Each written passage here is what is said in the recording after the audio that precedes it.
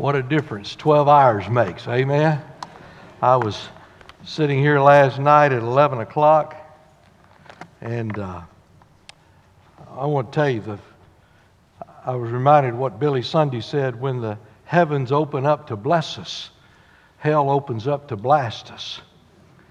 And I just be honest, I couldn't even pray in this place last night. I finally just walked out that door, and I said, in the morning, Lord, we'll change this thing. God inhabits the praise of His people. I tell you, there are times when you get alone and the devil just does a number on you. Maybe you're too spiritual and you don't have that, but I'm telling you, it happens. But greater is He that's in us than he that's in this world. In the presence of Jehovah. Turn, if you would, to 2 Kings chapter 13. And I want to say pray for Danny and Julie Richards. I don't want y'all to think that I'm praying that they can't sell their house and move. Everything was a done deal, but everything got shut down. And I honestly have not been praying for them to not sell their house, but you pray God's will be done. I just told them, man, I haven't got to know them very well, and they've been such a blessing here. They just hadn't been here long enough. And so I don't know what's going to happen. You pray for them. What a sweet couple, and what a blessing they've been to us.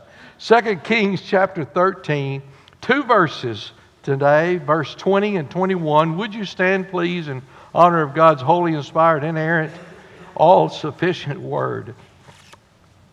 And Elisha died, and they buried him. And the bands of the Moabites invaded the land at the coming of the year. And it came to pass, as they were burying a man, that behold, they spied a band of men. And they cast the man into the sepulchre of Elisha. And when the man was let down and touched the bones of Elisha, he revived and stood up on his feet. Father, we pray this morning you will speak to our hearts in these verses today. God, thank you for the testimony of Elisha. Thank you this morning that this is just more proof that he was saved. And Lord, when we come to you and trust in you, we have the same assurance of salvation that Elisha had.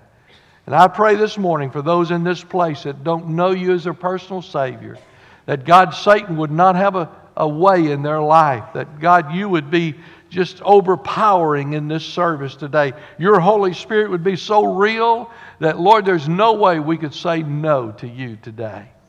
It's our prayer in Jesus' name. Amen. And when they buried people in the Old Testament times here, it usually wasn't digging a hole 6 foot deep. Most of the time it was in caves, because they had many caves there, and sometimes they would knock out some rock to enlarge that cage, and most of the time, many times, they would bury people where they would standing up. And that was the case with Elisha here. And they probably rolled a stone in front of that, just much like the stone that was in front of the tomb of Jesus. And it was large enough for the body to stand up, and then the body would be wrapped in all of the clothes and everything. Commentators say it probably at least a year has passed because the body's decayed. All that's left here is a set of bones. That's it. Stone cold dead bones. Now, Elisha performed many miracles in his life, but this is probably the greatest miracle that Elisha had a part in doing, and he's been dead a year.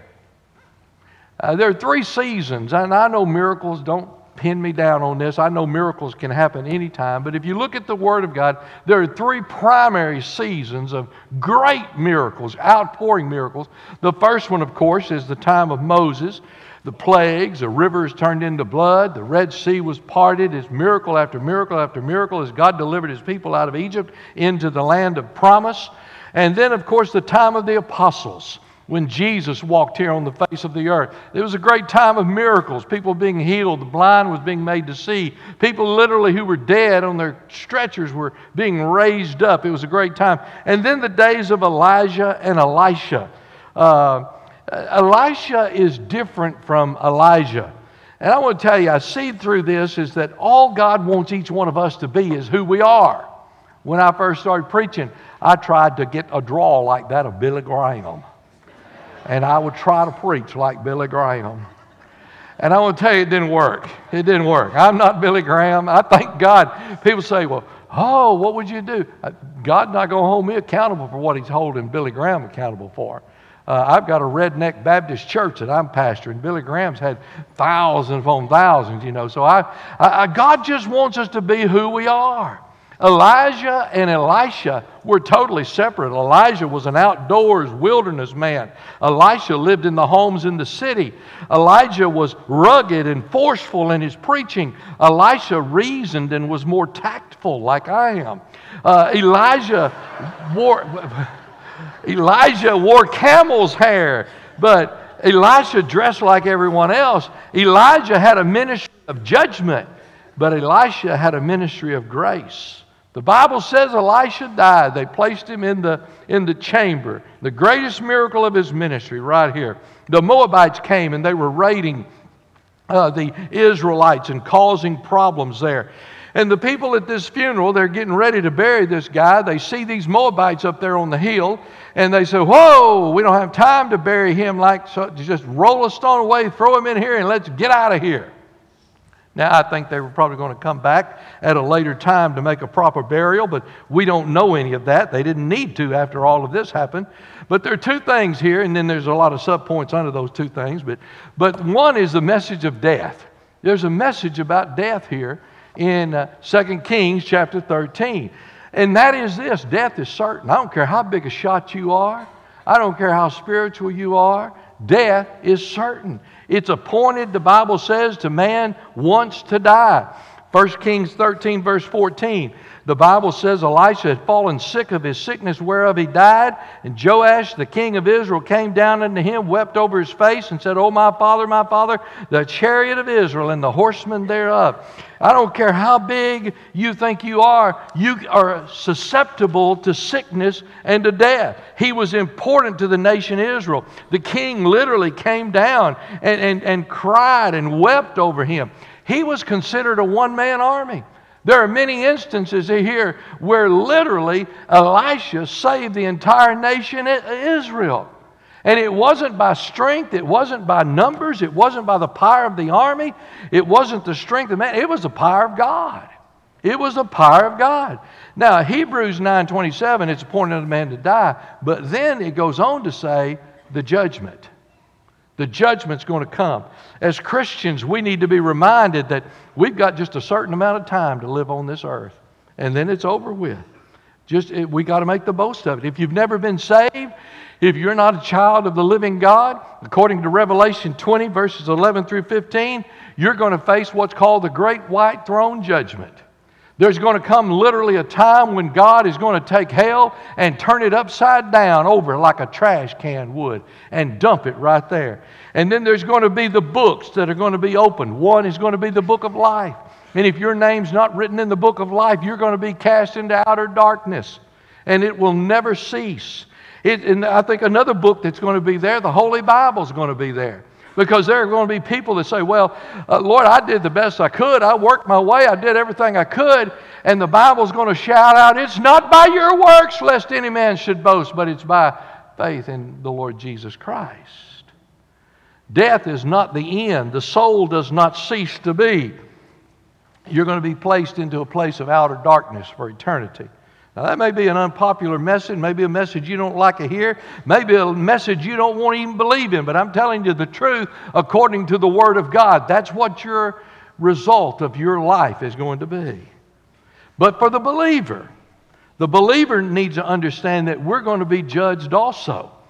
A lot of people who are Christians say, hey, I'm saved, I'm all right, I don't have to worry about anything.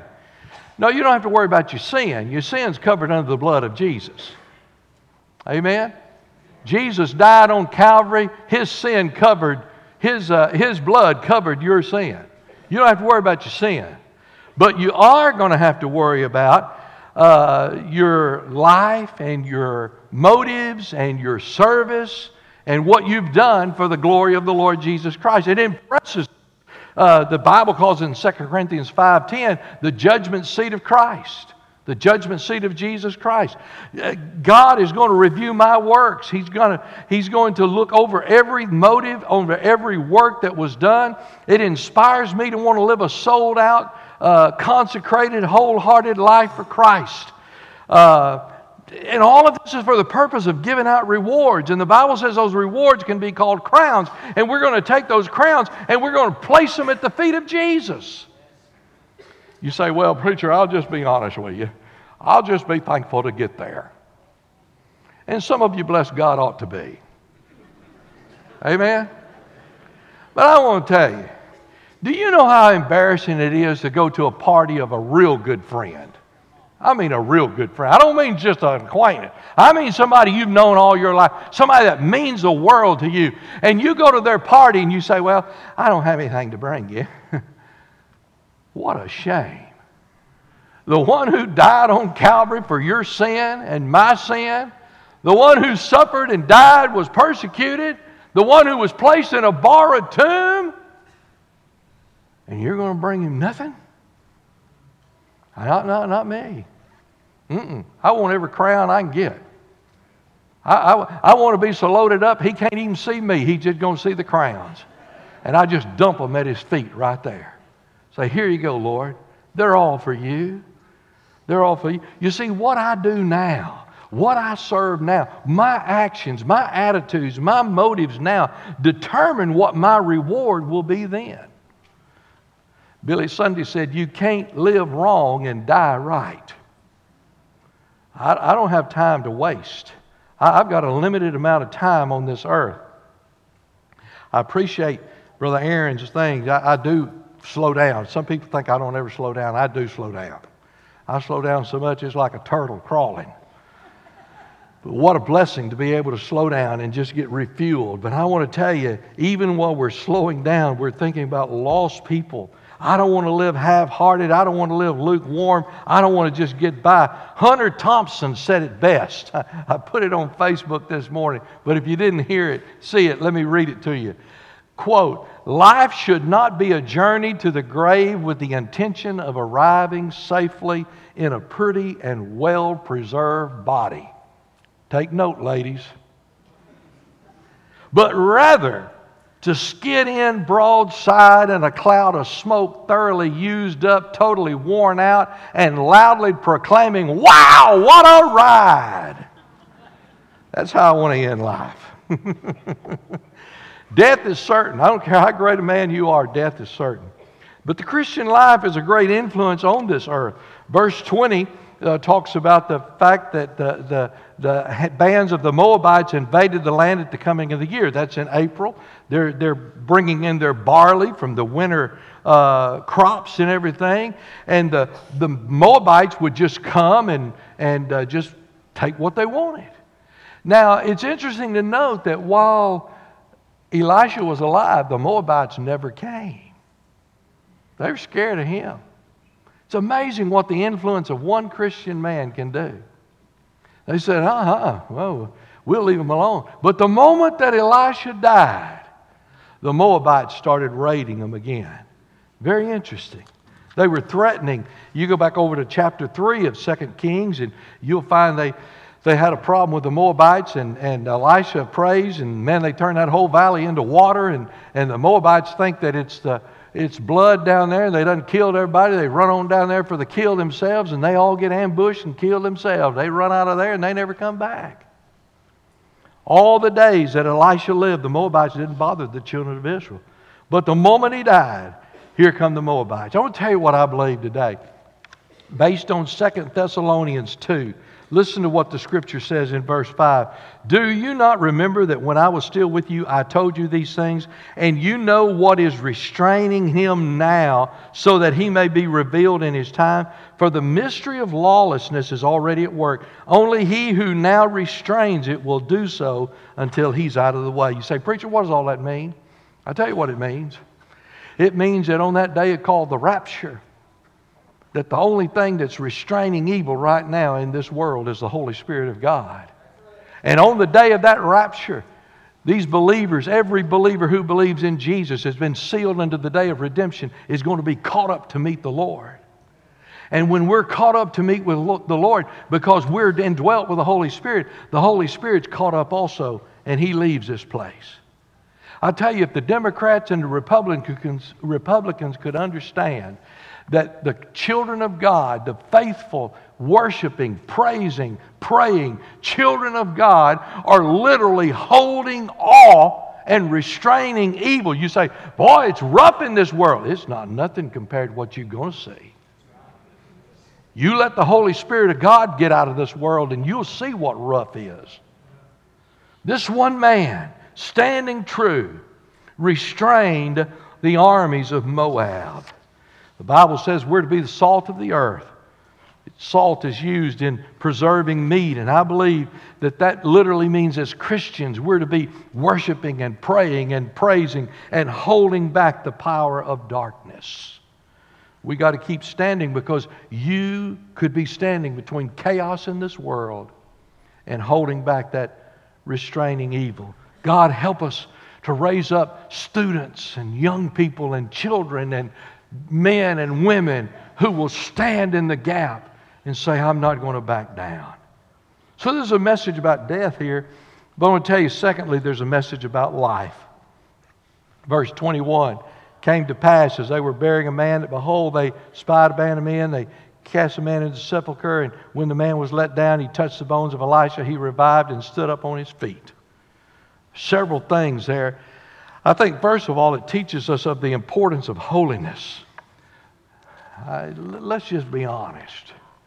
There's probably more holiness in these dead, cold, dry bones of Elisha than there is in all of this church body gathered here this morning. God still teaches holiness. And I don't mean a bunch of do's and don'ts and a bunch of all that stuff. We don't talk about holiness much in the church. But I want to tell you, when you get saved, you not only get saved from your sin, you get saved, God sets you apart to be used in His work, in His kingdom.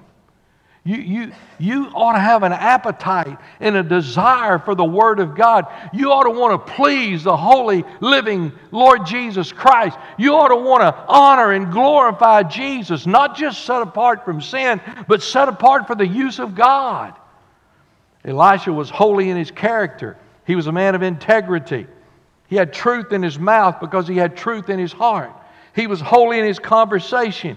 You're a child of God. I want to think sometime, because I stay up with y'all on Facebook. I thought, why are you talking like that? You're a child of God. You don't have any more vocabulary than that?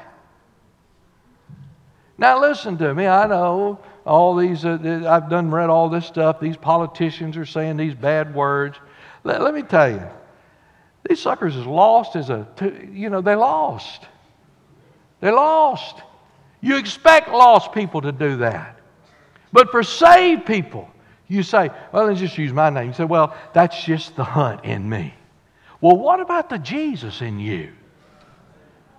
Doesn't the Jesus in you override the hunt in you? Because if it doesn't, something's wrong with your... Oh, me, have mercy. No corrupt, no coarse. Good things ought to be coming out of our mouth and out of our lives. He was holy in his character. He was holy in his conversation. He was holy in his conduct. He acted like a believer is supposed to act.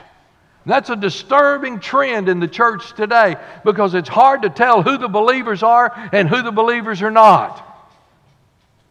I saw last night, I've got believers and members of this church sitting around drinking and smoking and bar and having a good time.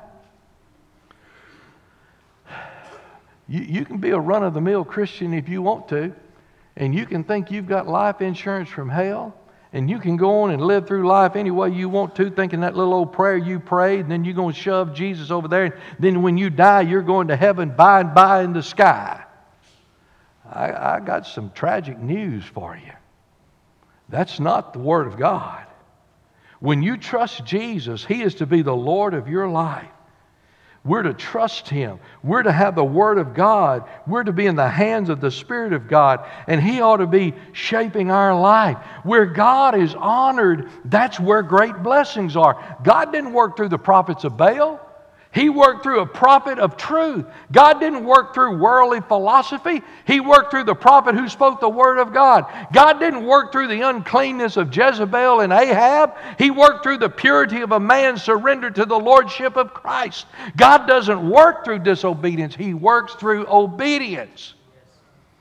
You'll never find anywhere in this Bible where a blessing came that obedience did not first of all precede it. Always. When there's obedience, God pours blessings out. It's always there. This man was saved to the bone. He was holy to the bone. And when a man touched his bones, though he was dead, he came to life. That teaches us something about holiness. But it also teaches us something about the impact of ministry, because he had influence and impact in his ministry long after he had died. His bones affected somebody even though he was dead. His ministry was not over. You're still planting seeds. You're still bearing fruit. That's going to continue on and on. And you say, Brother Charles, I've never done anything that's worthwhile. Have you been faithful? Yeah, I've been faithful, but it's not gotten me nowhere. Are you teaching? Yeah, I'm teaching boys and girls, but they don't listen to me. I teach those students, they're chewing gum, sitting on their back ends playing cell phones and all of that. I've been teaching those singles, and they sing hallelujah and praise the Lord on Sunday. But Brother Charles, I've heard what they've been doing on Saturday night, and I'm so depressed. Phil, sit down. I'm just worthless. I was started out in my ministry as a music and youth minister, and had a tremendous choir. Dead church, dead as 4 o'clock, but had a great youth choir. I was driving the youth choir over to Piney Woods Baptist Encampment, 17 years old. Blew a rod straight up in the hood of that bus. I mean, came out the front part of the hood. And they got in a big fight about it. And we was in a business meeting, and preacher was gone, and I made a motion, we put a new motor in that bus. And the chairman of the deacons said, we've got a committee to check to see if we need a bus. And I said, well, I made a motion, we put a motor in that bus. And there's a second, you got to do something with it. And so the church voted to put a motor in the bus. Now that night about 9 o'clock, they called me and said, the deacons would like to talk to you tonight. And I had to resign and get out of town. That's all right. No problem with that. The church, the next business meeting, though, threw 3 deacons out and said, anybody else that doesn't apologize to him, we'll throw them out too. And then the guy in town heard about it, lost pagan, lost as a goose. He said, I'll give you the motor to the bus and put it in. Won't cost you a penny. And I thought to myself, man, what am I doing here? You know, I felt useless. So God moved me to another church. I stayed there 21 years. No, it really was 11 months. It was worse than the other one. I mean, I'm thinking, what am I doing here? What am I doing here? I had one prayer, God, get me out of town. I mean, every Wednesday I would fast, nothing but water. God, get me out of town. That was my prayer. God, get me out of town. And God got me out of town. I want to tell you, when I crossed the state line, I prayed, God, get the demons out of this car and off the fenders of this car. And I was driving as fast as I could, trying to get out of that thing as fast as I could. And it's probably 10, 15 years later. Guy comes up to me and says, were you at... And it's like a Vietnam flashback, I'm telling you. I said, yeah, I was there. He said, boy, that's a dead church. I said, oh, Lord, was it dead? I never will forget one day, the choir was trying to get me. He had old holes in the floor. We couldn't move the church, though, because some old lady painted the baptistry back there, and until she died, we couldn't move the thing. And there was a wasp crawling up the preacher's leg. They said, "You got to do something." I said, "No, I'm going to wait to see if it stings him." I mean, that wasp gets a hold of him. It may be the most action we've had in this church in years. Some 15 years later, though, this guy comes in and says, "Were you there?" And I said, "Yeah, I was there." He said, "You took us on a children's camp, and I got saved. And I'm a staff member now, and I'm serving the Lord." I thought, Lord, have mercy. You never know what God is doing. You see, sometimes you preach and you think it's bouncing off the walls. Sometimes you witness and you think nobody's listening to you. Sometimes you teach and you think you're not getting through. Sometimes you sing and you think it's falling on deaf ears. But I wanted you to know that even though you can't see it, the God in heaven is using that to touch people. So listen to me. Keep on preaching. Keep on singing. Keep on teaching. Keep on witnessing. God will use it. After this man dead and gone, God's still using him. Hallelujah. Well, it teaches us about the importance of regeneration. Let me see what time it is here. Oh, I got time. The importance of regeneration. The man was dead. I mean, he's dead. He's dead. He's dead. Amen. Have mercy. He's dead. It tells me about the importance of the cross, because I want to tell you something. Listen to me. I was dead. You were dead. But because of what Jesus did on that cross, the blood of Jesus has breathed life into us. Hallelujah. Through the cross, we find life. Then it teaches us, as soon as we get saved, we're going to face the enemy. I mean, that old boy, he got a touch. He just touched Elisha. Boom, he's up. And you know what? There's them Moabites. My goodness, he just got saved. Can he get a little break? Sometimes the enemy really don't come until you do get saved. There's the Moabites, the enemy. Soon as we're born again, we face the enemy. Brother Aaron said it earlier, though, be of good cheer. I've overcome. I've overcome them. And then it teaches us that when you truly are saved, there's going to be an evidence. There's going to be an evidence. The Bible says, when this dead man touched the bones, he stood to his feet. Stood to his feet. Wow. Power in the old rugged cross. When Jesus died, the veil was torn from the top to the bottom. The Bible says the graves were opened in the cemeteries and people came out. What were they doing? They were professing Jesus Christ. It was a dying Savior that caused Nicodemus to come forward. It was a dying Savior that caused Joseph of Arimathea to come out of the closet and be a sold-out Christian. God does do the impossible. He does do the impossible. Think with me just a moment. Would you just think? Now, I know this is not in here. You can go ahead and close your Bible because I'm just talking now. It's not in the Word of God. But you got to use a little sanctified imagination. Just a little bit. I mean, here these guys are, and they're funeralizing this guy. And I'm sure, he don't say a word about the pallbearers. Would to God we could have known what the pallbearers did. I mean, they're dropping this body inside this grave because the Moabites are coming and they're saying, "Whoo, we don't have time to take him to his original grave. We're going to have to dump him as soon as we can." They find this tomb, they roll the stone back, they drop him down in there, and he stands straight up. Now, I don't think that they probably stood there to watch him stand up. I don't think anybody ever saw that. Because all they knew was them Moabites was up there and they were fixing to all get killed.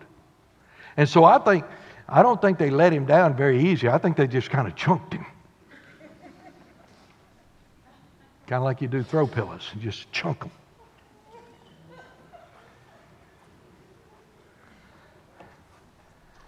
And And then they're running.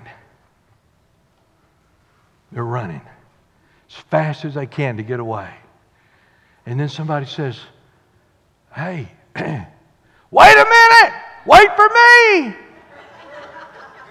And they turn and look around, and the guy they had chunked down in that grave is outside of that grave, and he's running as fast as they are. What a mighty God we serve, amen? I mean, God does a miracle here and a half. Billy Graham says, you're born, you suffer, you die. Fortunately, he says, there's a loophole. And that loophole is when you come to Jesus Christ. See, he who is born twice only dies once. He who is born once dies twice. Max Lucado said this in one of his books. God never said that the journey would be easy, but He did say the arrival would be worthwhile. Couldn't help but think about that yesterday with old Morris. What a blessing he's been to so many people in so many years. And life hadn't been easy on Morris. But I tell you what, I bet that arrival was worthwhile. And I'm asking you this morning, some of you this morning, you're born, you're suffering right now, and you're going to die. But the loophole is if you'll come to Jesus just like you are. Now, some of you are already talking about, well, now, preacher, I'm planning on doing that, but I need to get this straight. No, you'll never get that straight. You don't clean the fish before you get them. You get the fish in the boat and then you clean them. You just don't jump on off that boat and go down there and try to clean one of them fish and then hang it on a line. It don't work that way. And it don't work that way in the Christian's life either. And this morning you have an opportunity to make use of that loophole, and that loophole is Jesus Christ. Jesus said, I've come that they might have life and have it more abundantly. Man, if you just trodden through life, just trying to, you're going to tell me that Jesus gave up heaven and all of the palaces of glory to be born in a manger, to die on a cross, to be placed in a borrowed tomb, a crown of thorns, a spear in His side, so that you could just get by? No, Christian, if you're just getting by, man, you need to get revived. Father, we're grateful this morning for the opportunity You give us to accept You. We call it a loophole, but Lord, we know in our heart there's no such thing as a loophole. There's no coincidence. Before the foundation of the world, You knew every person would be in this service right here today. You knew those who need to be saved.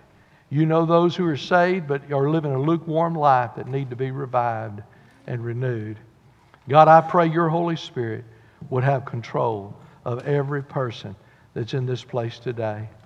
Lord, I pray this morning as I stand here, as Brother Jason stands here, as Christy comes down and stands here, Lord, to receive people.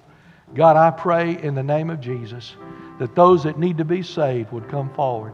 Those that need a church home would come forward. Those that need to renew their spirit and the joy of their salvation would come forward. These altars would be filled, and Lord, we'd raise our hands and we'd say, Lord, have mercy. What a mighty God we serve. What a mighty God we serve. Have Your way in our lives right now. In Jesus' name I pray. Would you stand?